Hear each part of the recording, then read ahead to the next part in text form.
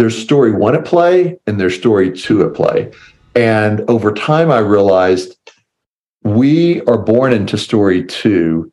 That is the operating norm for anyone's life. Everybody, 100% of all of us are born into story two, which is a world that is broken and chaotic and dysfunctional. And that's the story we're born into. And so my question was, if that's the wrong story, where did story one go? Like, if that's what we were created for, what happened to it? And how do we get it back?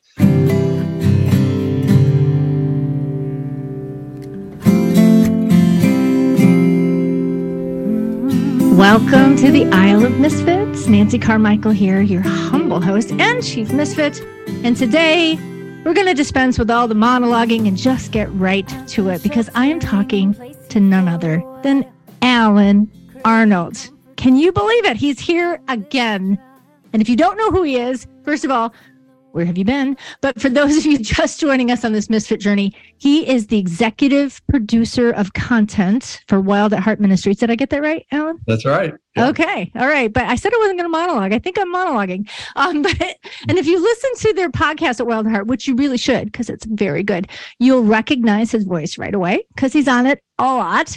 And he also writes really cool books like the one we're going to talk about today. But most importantly, for some reason, he keeps coming back here to hang out with us misfits, for which I am most grateful. So, hey, welcome, Alan. Thank you, Nancy. I feel right at home on the Isle of Misfits. I love it.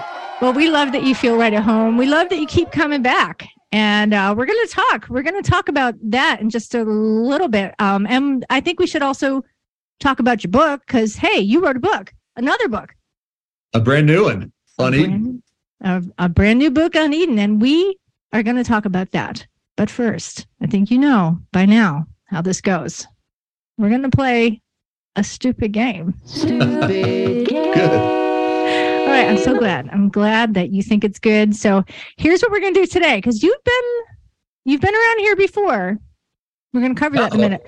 I think I've won a couple of the games. You've won several of the games. You've gotten some fabulous prizes, if I recall. Disco ball was my favorite. We've covered the gamut. We've done music, we've done arts, literature, you name it, we've done it. Today, our stupid game, in your honor, because this is not your first appearance, it's not your first rodeo here on the Isle. We're playing Misfit Trivia today. Are you game? I'm ready. Trivia. Okay, all right. So here we go. Question number one. Your first appearance on the Isle was after I shamelessly accosted you at, you have multiple choice here. Was it A, at a captivating retreat, B, at a Wild at Heart retreat that I smuggled myself into, or C, you have no recollection of ever having been on this podcast before, nor any idea who I am? Well, I'm going to go, can I go with D? Yeah, all of the above. I thought it was at an Earth, Wind, and Fire concert that we ran into each other at. That's right. I forgot. See, you should be writing this game. It was indeed. Yes. No, I would go with A, captivating. It was A, captivating. That is correct. Yes, Earth, Wind, and Fire. Okay, so this is a bonus question because I think somehow I probably put it in show notes on one of our podcasts, or maybe I think I sent it to you. So there was a mashup. Earth, Wind, and Fire meets, oh my gosh. Fleetwood Mac. Fleetwood Mac. Thank you. Thank you very much. All right. So bonus points if you can name the two songs they mashed up. September. Yes. Earth, Wind, and Fire. You remember. I'll give you a hint. No, I could hear the song. Okay, yes. Chrissy McVie, who just passed away, sadly, not too long ago.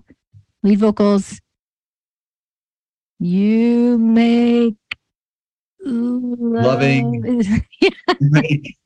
loving fun. You make loving fun. Yes. Yeah. It was a mashup. Yes, I think it was You Make September Fun is what they called it, and it was great. Maybe I'll put that in the show notes. It was great. It was fantastic. Okay. All right. Another bonus question. Do you remember what year? I wouldn't expect you to remember this. I had to go back. What year was your first appearance on the Isle? Well, I don't know, but I would guess 2017. close. I was going to say we've only been around since 2017, if you can believe it, but it was actually 2018. It was 2018. All right. Second, well, not bonus, second question. How many times have you been on the aisle? I had to go back and look too. I think this is number 4. It's number 5. Number 5? Number 5. Yes, I actually wrote, you were, so July of 20, was it? Oh, it's 2019. How can that be? I guess it was 2019. So I got the first question wrong. So it was 2 times in 2019, once in 2020, and then once in 2021. So we've talked about all your books so far. And I think we had a bonus in there somehow, somewhere. Well, and I have to say, it's like the most fun podcast I get to be on. When I'm on somebody else's podcast, because you not only ask like really fun and trivia driven pop culture questions and quizzes and things like that, but you also go really deep into really like eternal things. And so that combination is so rare. And I think the title of your podcast is so perfect, but I love how it's both. Like I laugh more than any other podcast, and I tear up more because it's that beautiful combination. Wow, thank you. That is wonderful encouragement. Thank you for that. And like I've said it before, I'll say it again. I'm just always grateful, amazed, and somewhat shocked that you keep coming back. So thank you, my and what was my prize for that that trivia contest? For the did I win? Yeah. You actually. You got one more, and then I'll send you a prize. Yeah. So the prize today will be something random from our house. So, because I've run out of mugs and you already have one. So, we have 3 core values on the aisle. I'm only going to ask you for one number, and I'll even give you own your awkward. What you can't see at home is I'm holding up my mug, which and it's also on the wall right behind you. And it's also on the wall right behind me. So yes, you couldn't go wrong. But I knew that you knew it because yes, you've encouraged me over the years to own my own awkward. So you win. You hands down, you have won this game. So something random's coming your way, my friend. Okay, I'd like a jacket from Barry Manilow. Oh, so he's requesting his random. Okay, all right. If that's, I know you have one in your closet, and so yeah, I'll go through the inventory. I'll let you know. Yeah, the Barry Manilow inventory. We'll have to see. I don't know. It might already be taken, but we will search high and low.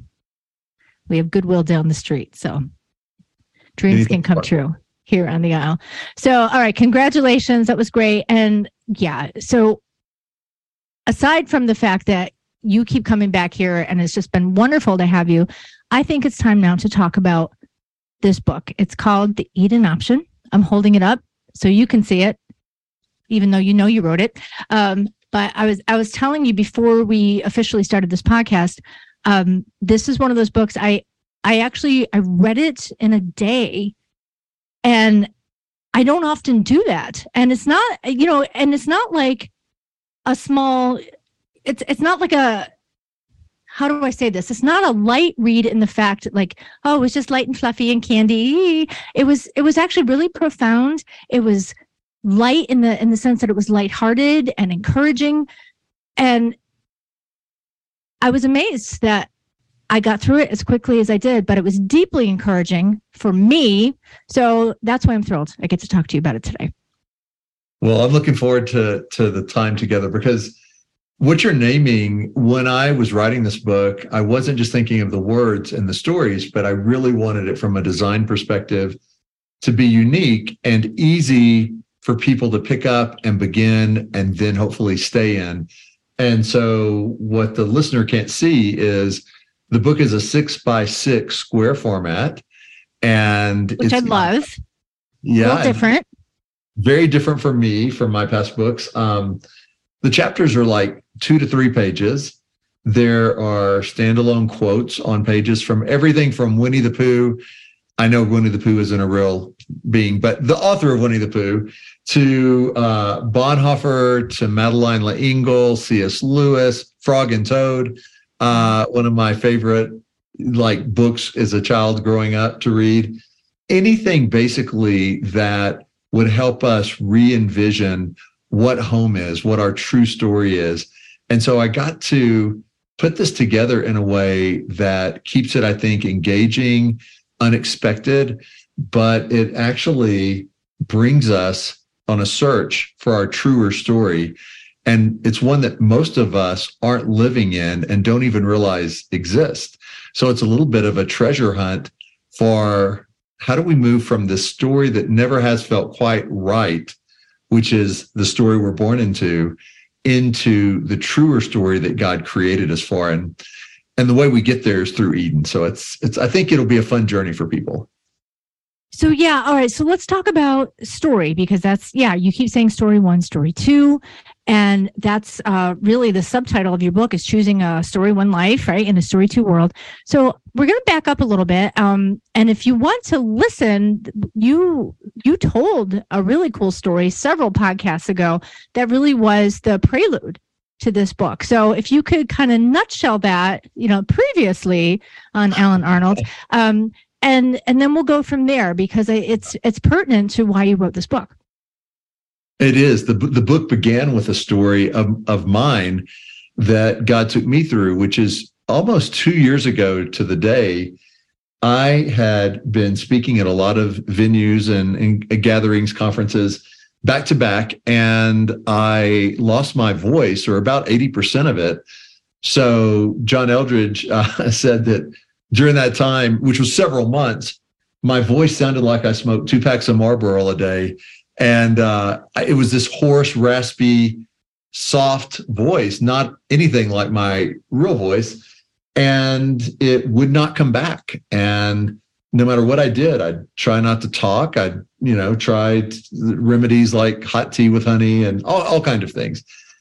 And I ended up finally going to an ear, nose, throat ENT specialist. The doctor put a scope down my throat, and showed it that he had a large screen TV where I could see what was in my throat. And there were these nodules. And he said, Alan, this happens when people abuse or overuse their vocal cords. And singers get it, pastors, speakers, and you have that. And until I surgically remove them and the nodules come out, you will not have your voice back. It's 100% guaranteed, because it's affecting your airways and your vocal cord. And, I said, okay, well, let's sign up for the surgery. And the soonest he could do it was 2 months later. Well, so by this time, it's been around 3+ months that I hardly have any voice.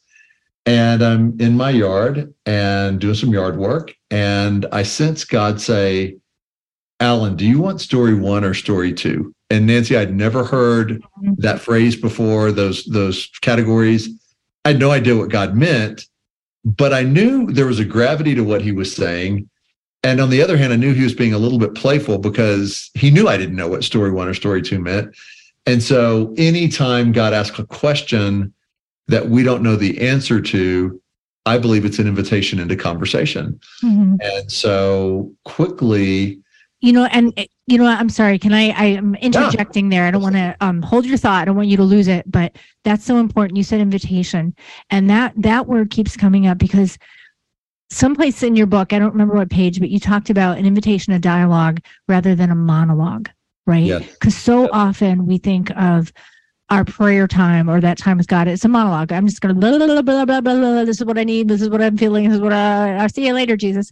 But you're talking about an invitation with a question, which implies dialogue. So back to you.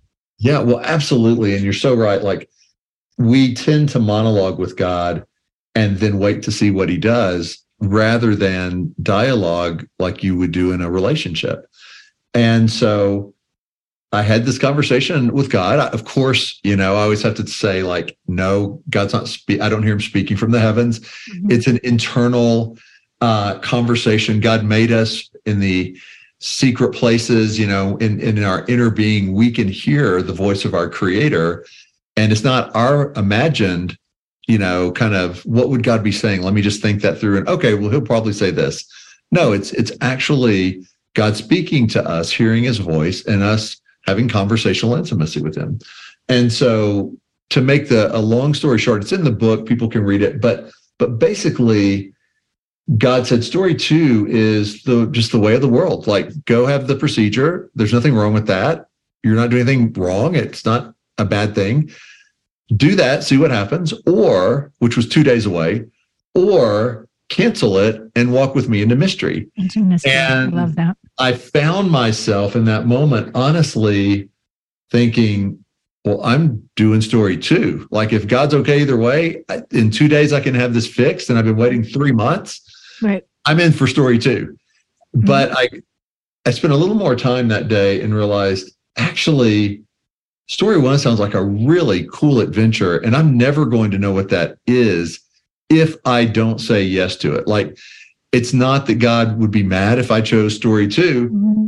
but if I don't choose story 1, it'll always be a mystery. And so I said, okay, God, I'm in for story 1, and I am releasing you from any expectation on my part that means I get my voice back. I don't want the story to be about my voice coming back. I want the story to be about me going into an adventure with you. And that ended up being story 1. And people can read the book if they want to see what happened after that. Obviously, I did get my voice back because I'm speaking to you now 2 years later, and it happened in a very short amount of time. But the real goal, and the gold, G-O-L-D, wasn't that. The real gold of it was it helped me see the world and myself and God and our stories in a whole new way, which was there's story 1 at play and there's story 2 at play. And over time, I realized we are born into story 2. That is the operating norm for anyone's life. Everybody, 100% of all of us are born into story 2, which is a world that is broken and chaotic and dysfunctional. And that's the story we're born into. And so my question was, if that's the wrong story, where did story 1 go? Like, if that's what we were created for, what happened to it? And how do we get it back? And so that's what started the journey of this book, The Eden Option. Yeah. Yep. So story 2, we're born into it. There's, like you said, there's chaos, there's pain, there's all kinds of mayhem.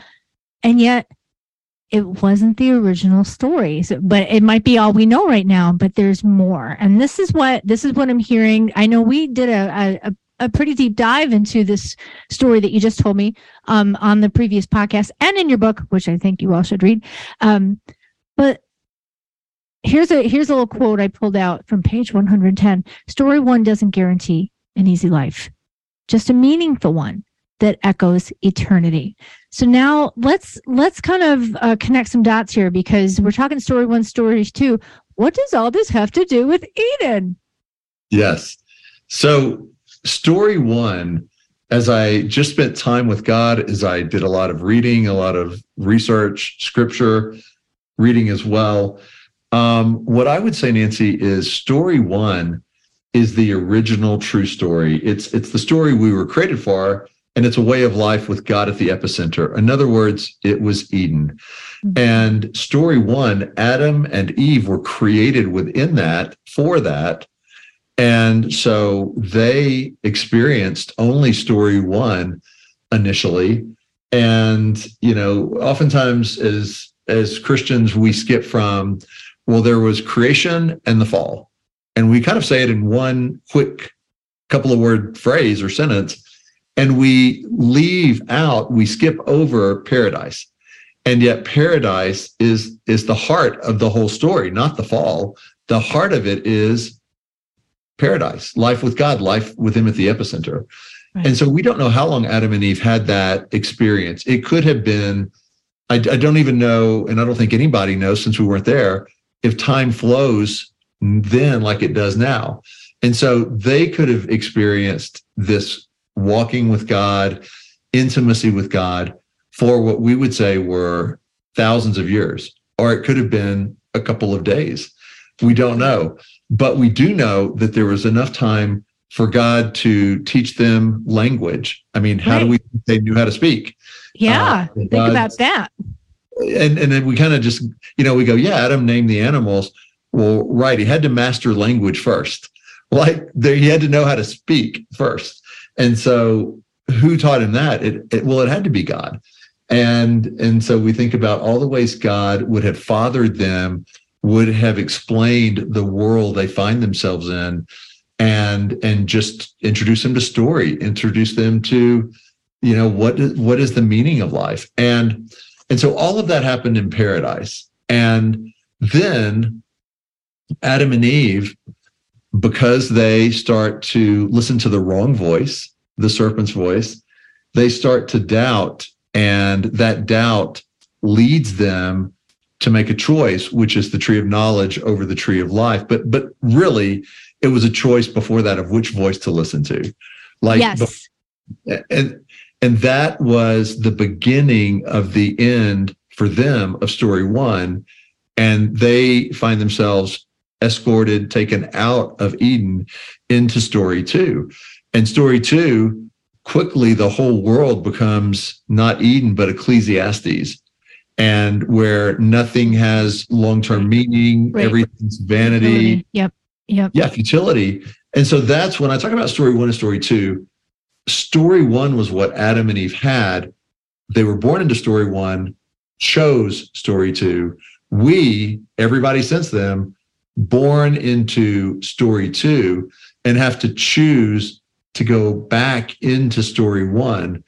And back into doesn't mean we're trying to look on a map like Indiana Jones and find the original Eden. I'm not saying that, and I'm real clear about that in the book. What the Eden option is choosing story one, the story Adam and Eve let go of, relinquished, gave up, walked away from. And we can reclaim a lot of the things of Eden that they lost. And the book goes into 4 key things that we can actually experience today, now, in very practical, real, life-giving ways when we choose story one over the story two that we were born into.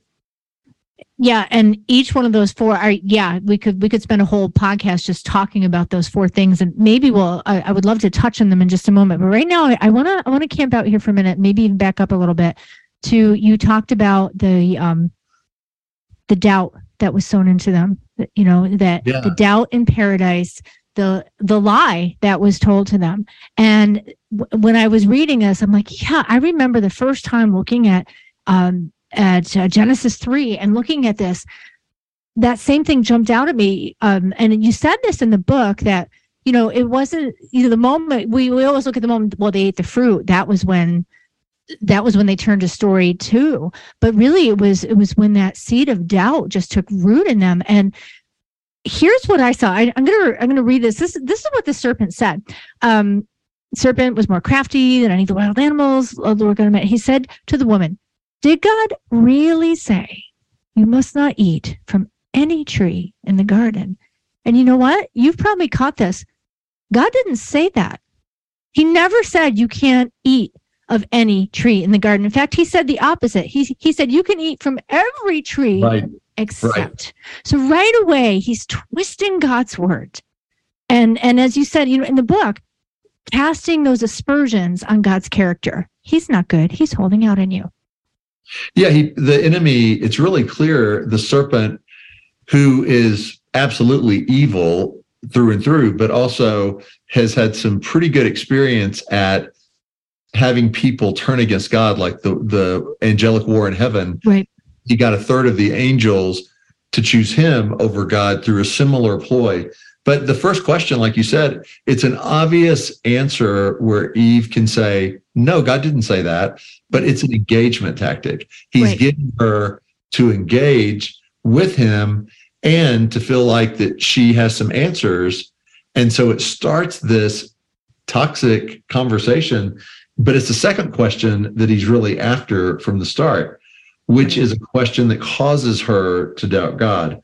Because when he says, "You will not certainly die," he comes back and says, "For God knows that when you eat from the tree of knowledge, your eyes will be opened. You will be like God." Right. So now he's getting to, God is holding out on you guys. Right. And I love how Bonhoeffer, Dietrich Bonhoeffer, and this is in the book, but he says, what is the real evil in this question? Did God really say? Yeah. And he goes on to say, it is that this question already contains the wrong answer. Exactly. It is that with this question, the basic attitude of the creature, Adam and Eve, or the creator comes under attack. It requires humankind to sit in judgment on God's word instead of simply listening to it and doing it. And so that, I think, when we start to go, well, a good God wouldn't really say, do, be this way. Or, I've heard pastors say, well, I can't really serve a God if the God of the Bible is a God who does this and this. Right. What we're doing is all of a sudden we're elevating ourselves over God and then saying, in my opinion, a good God would be or do or say or act this way. And so we remake God in our image, right, and we judge God. And that started all the way back in Eden with a question that led to doubt. And in today's world, I would just add real quick that so many believers think doubt is noble or somehow sophisticated or, kind of the doorway to really fulfilling the right vision of God. But doubt never leads to intimacy. Doubt never leads to trust. And so anytime the enemy can get us to start questioning, start doubting, it's always a journey away from God, not toward God. And we see it in the angelic rebellion. Right. We see it in the Garden of Eden, and we see it every day, today, right, all around us. Right. Yeah, because, there's a difference between, we all have our struggles and our questions, and, the Psalms are full of it. David is just complaining left and right, and this isn't fair, and do you even see what's going on? But there's never an impugning of God's character. And that's the difference, even between lamenting and accusing God. That's the place where the script flips, and God will entertain our questions all day long. But once we start to impugn his character and this idea that questioning, are you even good? And as you said, elevating my status, elevating as if I know, well, if I were God, I would do things differently. And I'm spending so much time on this because I think this is so foundational to all of the rest of it. We can't have intimacy with God if we're constantly questioning whether or not he's good and means what's best for us. Right. And David, as you were just saying, and in the book, I talk about this a little bit, David wrestled through his emotions and questions about God with God. So he didn't let his doubts push him away from God. Right. He actually rolled up his sleeves and said, I need to be honest with you, God. Right. I have these questions, these doubts, and he engaged God with it and stayed with God through it all. But, that's, I think, the model that we need to follow. Adam and Eve, on the other hand, they hear the serpent's voice, they hear his lies.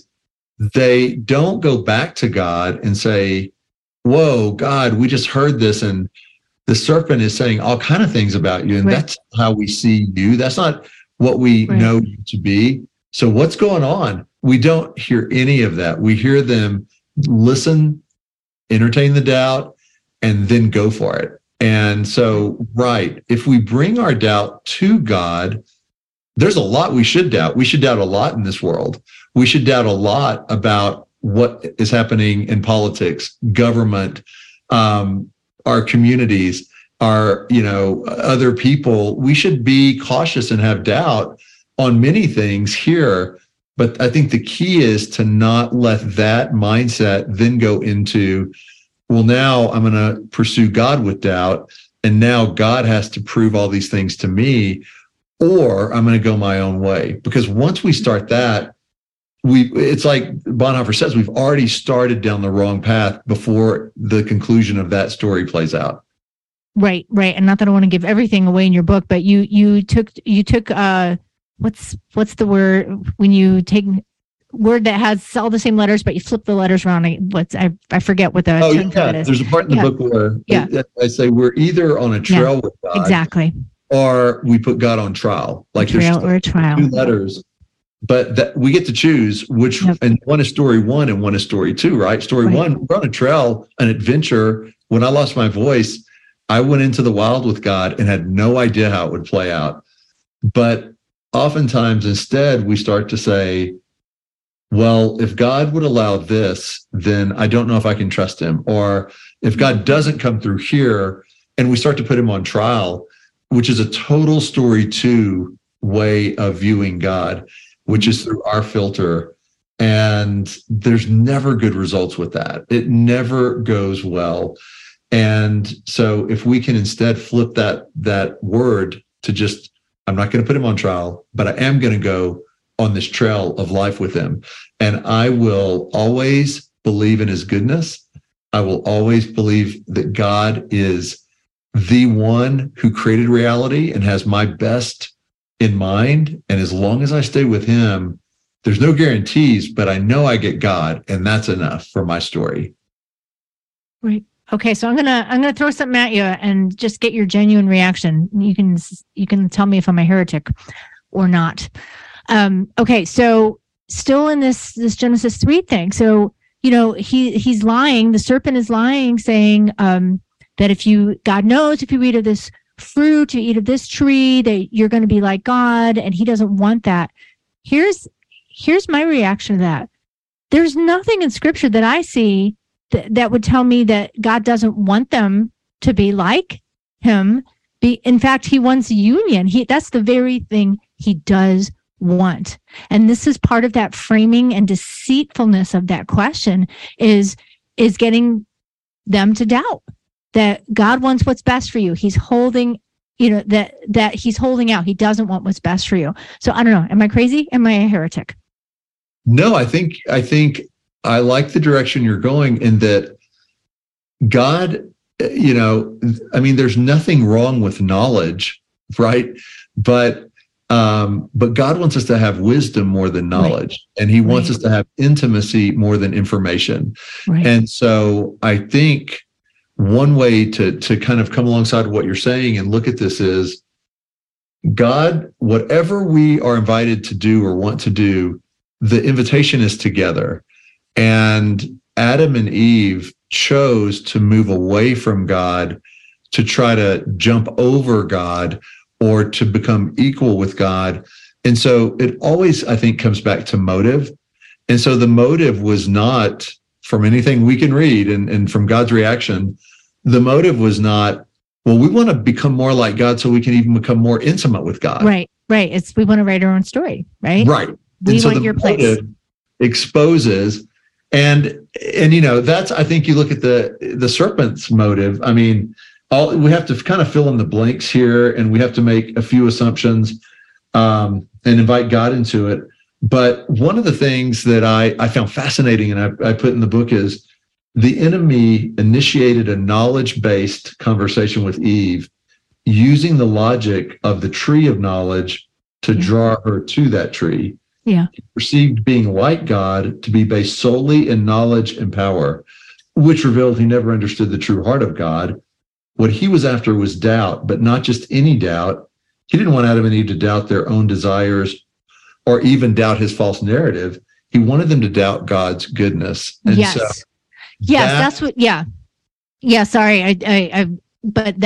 I'm so excited about that because that's, to me, that's the key of it. Because this is a very John Eldredge thing to say, but desire, right? God plants those desires and they are good desires. But here the enemy comes, usurps that desire, perverts that desire, and turns it into something ugly and ends up in death rather than life. And I think that's what we're talking about here is just this whole idea of, well, can't trust God, so I guess I got to make my own way. Well, yeah, and look at, the immediate impact of that. He tells them they'll have their eyes opened and they'll be like gods. And the very first thing that happens is they don't want to even be seen, like they hide in shame.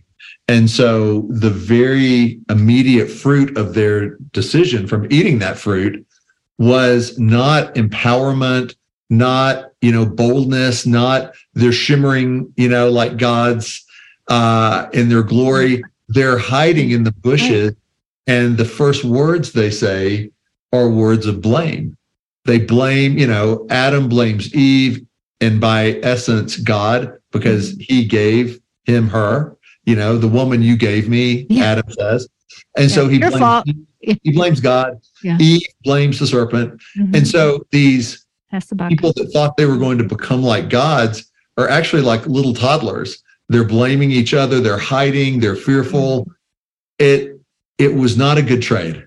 Right. Yeah. Yeah. The job description it's a little too much for any one of us, including them, including me. So, yeah. So, and I just think that there's something there, obviously, for all of us to just really not be too quick to breeze past that. Just like you said before, not breezing past paradise when we walked with him, but to really understand that this wasn't just a flippant, oh yeah, this looks good, I think this would taste good. There's something really, really foundational there that I think we all wrestle with. And it also, to me, was kind of a mind-blowing thought. Other people may have had this. Maybe I'm slower to get to it, but it was when I was reading and studying, I realized, we talk about how believing is the main thing, but here's the deal. Adam and Eve believed in God in the garden. From the time they were created, they saw God, they knew God intimately. They believed in God, for sure.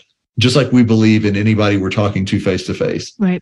And then when they chose the wrong tree, Nancy, and were kicked out of Eden and were in story 2, they still believed. I mean, they believed in God enough to hide from God right after they chose the wrong tree. You don't hide from something you don't believe in. And so believing is good, but believing is not enough. And it's not the only thing by any means God is after. It's like 101. But believing is a doorway into relational intimacy. Yes. And that's what Adam and Eve lost and gave up and didn't have. And so a lot of times I think when we kind of go, yeah, we're believers. Well, great. That's a good first step. But so were Adam and Eve, both before and after the fall. Right. And so there's got to be more than just belief. And I believe that's union with God, intimacy with God. Oh, yes. Yeah. I mean, the Pharisees believed, right? The demons believed. So, yeah. And you talked about this in the book, Corinthians 13, at every single wedding from the dawn of time, faith, hope, and love. And the greatest of these is love. So love encompasses belief, right? Right. You can't, I guess you could have belief, as you said, without love, but you can't have love without belief, because love believes all things. Right. And I think, and John Eldridge has said this, and Larry Crabb and others, but the thing about Adam and Eve, like in that moment, there was that brief time where Eve had eaten of the fruit and Adam hadn't. And Eve at that point is fallen. Adam is not fallen at that point. And Adam chooses Eve over God. The love that Adam has is more toward her than toward God. Right. Do you ever wonder what might have happened? Do you ever wonder what might have happened had he not chosen that way? Like what would that have looked like? Right. It's hard to fathom what it would have looked like. And I totally get our love, for our spouse, the human to human, deep intimacy, the two become one.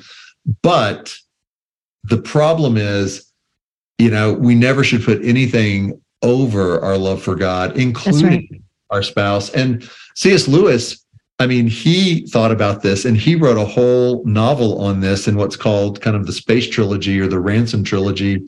And book 2 of that is called Perelandra. Yeah. And Perelandra is about what happens on a planet. Yes. What happen.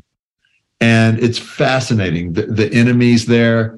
It's a really beautifully told story. Yes. The unman was trying to talk her into betraying her husband. Well, not in that sense, but choosing death, right? Right. Choosing anything besides God. Yes. And so if, listeners have not read that, it's part of a trilogy, it's book 2, but it's a standalone you could read as well. Right. Yes, it's one of our favorites. So yeah. Yeah, but that's an excellent point. So I know that was a little rabbit trail. That was for free. But yeah, and maybe that'll be like a sequel or a spinoff chosen series. So what might have happened? But to get back to where, just the greatest of these is love. And that can be a flippant thing. That can be, there's the right answer, ding, ding, ding, on the felt board of Christian Sunday school. But if we really fathom that this God who created us longs for union with us, not to just have us behave our way into goodness, not to just, check the boxes, but he longs to walk with us in the cool of the day, right? Right. If we were to fathom that, why would we not believe the best in him? And why would we not want that story? And that story one, gets us to not just, it's not just, if we do that, then, we get to heaven and everything's better there. It's actually, no, we can actually live in union with God here. We can have Eden union. And the book goes into that plus 3 other things we could get now. Eden union is the first, just like it was with Adam and Eve in the garden before the fall. We can have Eden voices. And that's really important because it's through our voices that we change the atmosphere for good, both through our presence, who we are, and our gifting, our calling, what we do. And so I go into the book about what does it mean to have your true voice back, to like Esther, have a voice for such a time as this. And if we believe that we are living near the end times, near the end of the story, and I'm not sure how anybody could not believe that. They may not think it's tomorrow or next week, but if you even think it's in the next 50 years, 100 years, through the course of human history, you're near the end of the story. And so we've been given a voice for such a time as this. What is our Eden voice and our Eden vision? If the greatest human longing is to be fully seen, fully known, fully loved, well, then how do we see with clarity who God is, who we are creating for, and start to be fully seen, but also fully see others with Eden vision, and then Eden rest, which is a huge one because, we are restless, burnout, overwhelmed, weary people for the most part, and that's not how God created us to be. Like somebody was telling me, the first full day of Adam's life actually was the day of rest for God. And so, after Adam was created, however you measure a day, the next day was the seventh day, the day of rest. And so his first full day, whatever that period was a day to have restoration and joy and savor, not busy doing something. And so the book goes into those 4 qualities because I think when we have those and then experience them together, all 4, we actually reclaim what Adam and Eve lost in this fallen world, in this story 2 world. We start to live like beacons because we're living in refusing to accept the unreality of story 2. We're saying the deeper reality is story 1. And even in the midst of a story 2 world, we can have these Eden qualities that Adam and Eve gave up, but we don't have to. What they exited from, we can re-enter and have. Right. And, just a moment ago, you talked about rest, what it means to rest. Adam, that first day of his life was Sabbath, right? That was God's Sabbath. And so often we think, oh, well, that means, okay, well, don't go out, stay home, take a nap, and, just whatever. But I love how you framed it, right? What is true rest? True rest is savoring, it's celebration, it's restoration. And what a different framework than, well, just be still, do nothing. We think that's not rest. Or, maybe you do need to take a nap, but then the whole idea of, well, do it because tomorrow's going to be hard. So you better gear up to get back into the grind. And that's different. That's a different mindset of living our lives. Right. When people say, it's Sunday afternoon, they say, oh, I've got to take a nap because I've got a big day Monday. Yeah. I get what they mean, and I've done that myself. Right. Right. But the spirit behind that, I think, is off, because it's basically saying the purpose of me recharging is not to simply be, but it's just to get busy doing more. So like a phone, I've got to recharge it so it can be then used up again. Yeah. Yeah, and that's not what God means by restoration. Right. And that again, that is so important. I could camp out here for a long time, but I promise I won't. But just the whole, I think a lot of us, I'm raising my hand too. Alan can see it. But that is such an important topic. It's more than just, well, I need more margin in my life and I need to have that day of rest. So, it's how do we live this way without this assumption like, well, I'm going to burn myself out and then I'll take a nap. And then I'm going to burn myself out and then I'll go to the beach. And then I'm going to burn myself out and then, whatever. Then I'll have a bottle of wine, or whatever it is that you think. Right. It's the way, it's restoration versus what's the other? Relief. Yes, the other R word, right? Yeah. So it's better than relief. It's restoration. Right. Because, we do this with vacations. It's like we'll kill ourselves working for 51 weeks and think 1 week is going to replenish us for 51 more weeks of to the grindstone. And that's crazy, but that's not how God made us. Right. And it's how the world, it's story 2's version of it, but not story 1. Right. And it's so much better news, right, than story 2 on every level.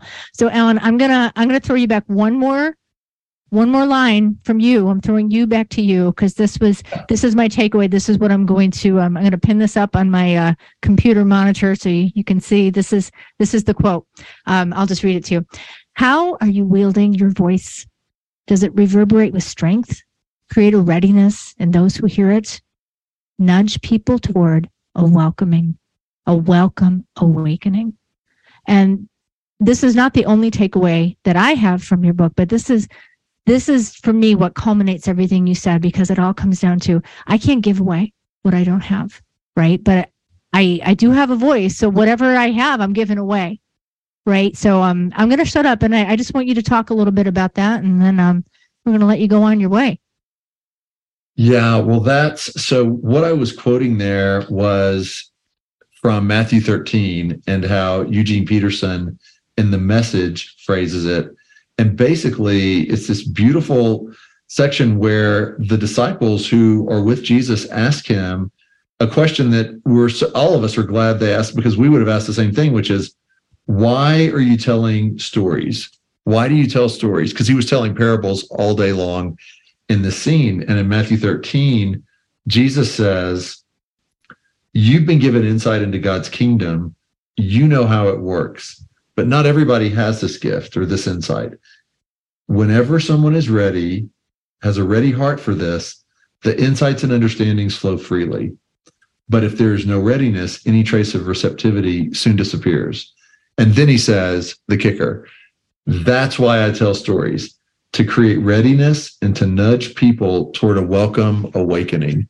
And so whatever we do in our time on earth, whatever we're drawn to, whether we're teachers, our accountants, our architects, our baristas, or stay-at-home parents, our storytellers, our painters, like we have to ask ourselves, are we doing this with the same motive, back to motive, that Jesus had, which is, I want what I do, what I say, I want my voice, I want my presence to create readiness in others, and to nudge them toward a welcome awakening, not to be harsh or to be shrill or to be bossy or, to be off-putting, but to nudge people toward a welcome awakening. And then, Nancy, he goes on later in that same chapter, Matthew 13, and it says, all Jesus did that day was tell stories, a long storytelling afternoon.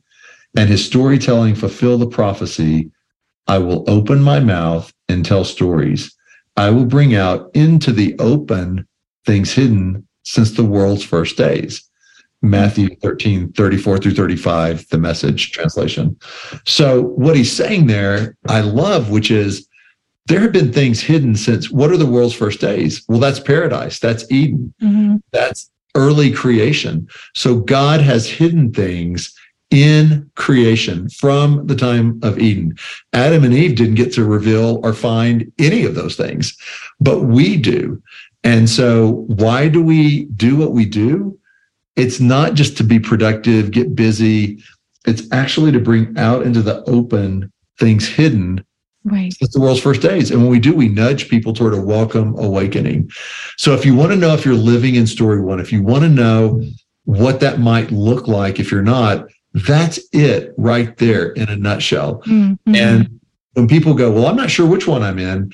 Well, I will say this, you can flip-flop back within the course of a minute sometimes. Right. But you will have one as your primary home. Right. And if you have not intentionally chosen to leave story two for story one, then you are in story two as your primary home, because you would know if you've intentionally left that place for story one. And so there's no shame there. I mean, it's a brand new concept relatively for me, but what we want to do is say, story two never has a good ending. Story two is not even enjoyable while you're in it. So there's no reason to spend another second in a story two life when you can choose story one and you can start experiencing this deep union and your true voice and vision and rest. Like, that's the promise of the Eden option, but you have to choose it. Yeah. And here's the thing. Our lives are telling a story regardless, right? We're telling a story just by being alive. And what we're talking, it's the story that we're living, right? So wouldn't we want to live the story of mystery, of union with God, who loves us, who created us for a purpose, who just delights in us? And yeah, it's not always easy, but there is purpose and there's joy and there's restoration. There's life in that story.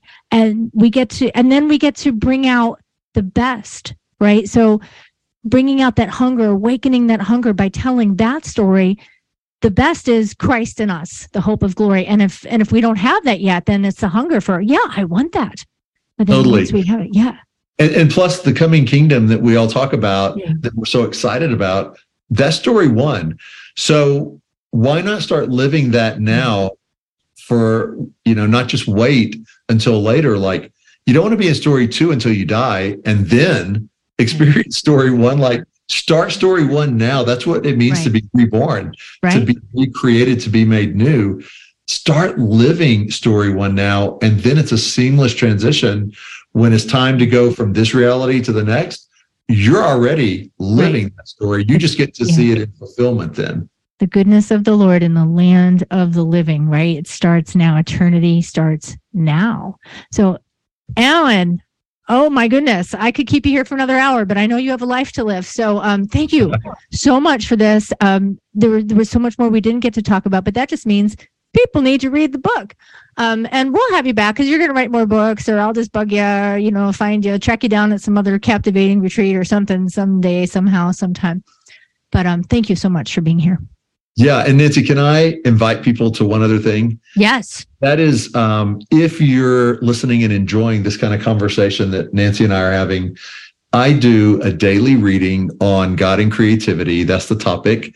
And it spans everything from, like, earlier this week, it was one of the day's readings was an invitation into the secret life of Walter Mitty, and helping people kind of understand how that movie was a portal to seeing life differently, to oftentimes it's how to not feel alone when you're creating, when you're pursuing your gifting.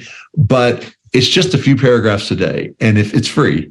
And I'd love for people to sign up for that. And they can do that at my website, which is with Alan, WITHALLEN.com/sign-up. And if people will just do that, they'll get them delivered to their inbox Monday through Friday. It'll take about 30 seconds a day to read it. Yep. But it's the kind of thing that helps you stay in this mindset and heart set of, I want to do all of life actively with God as his son or daughter.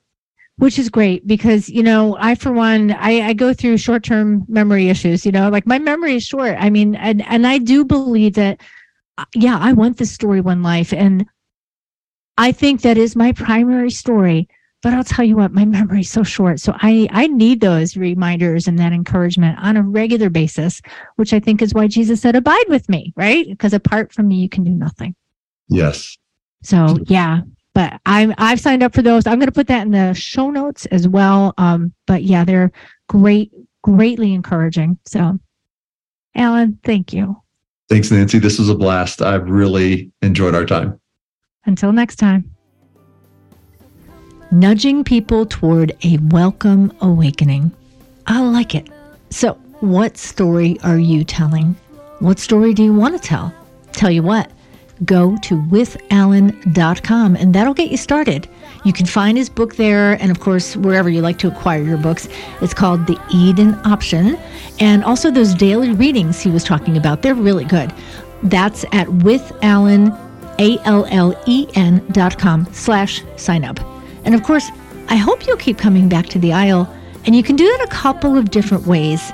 One way I never talk about is by subscribing to this here podcast, whether it's on Apple Podcasts or Spotify. I would love to have you along for the ride. And if you like what you're hearing, give us a review that says so. That'll really help. And then, of course, you can come for more Misfit fun at isleofmisfits.com. That's ISLE of Misfits. But whatever you do, however you do it, my wish for you remains as always. Keep owning your awkward on the way to becoming who God wired you to be. Keep loving your fellow misfit and keep looking out for beauty and truth, because they're both out there waiting to be found.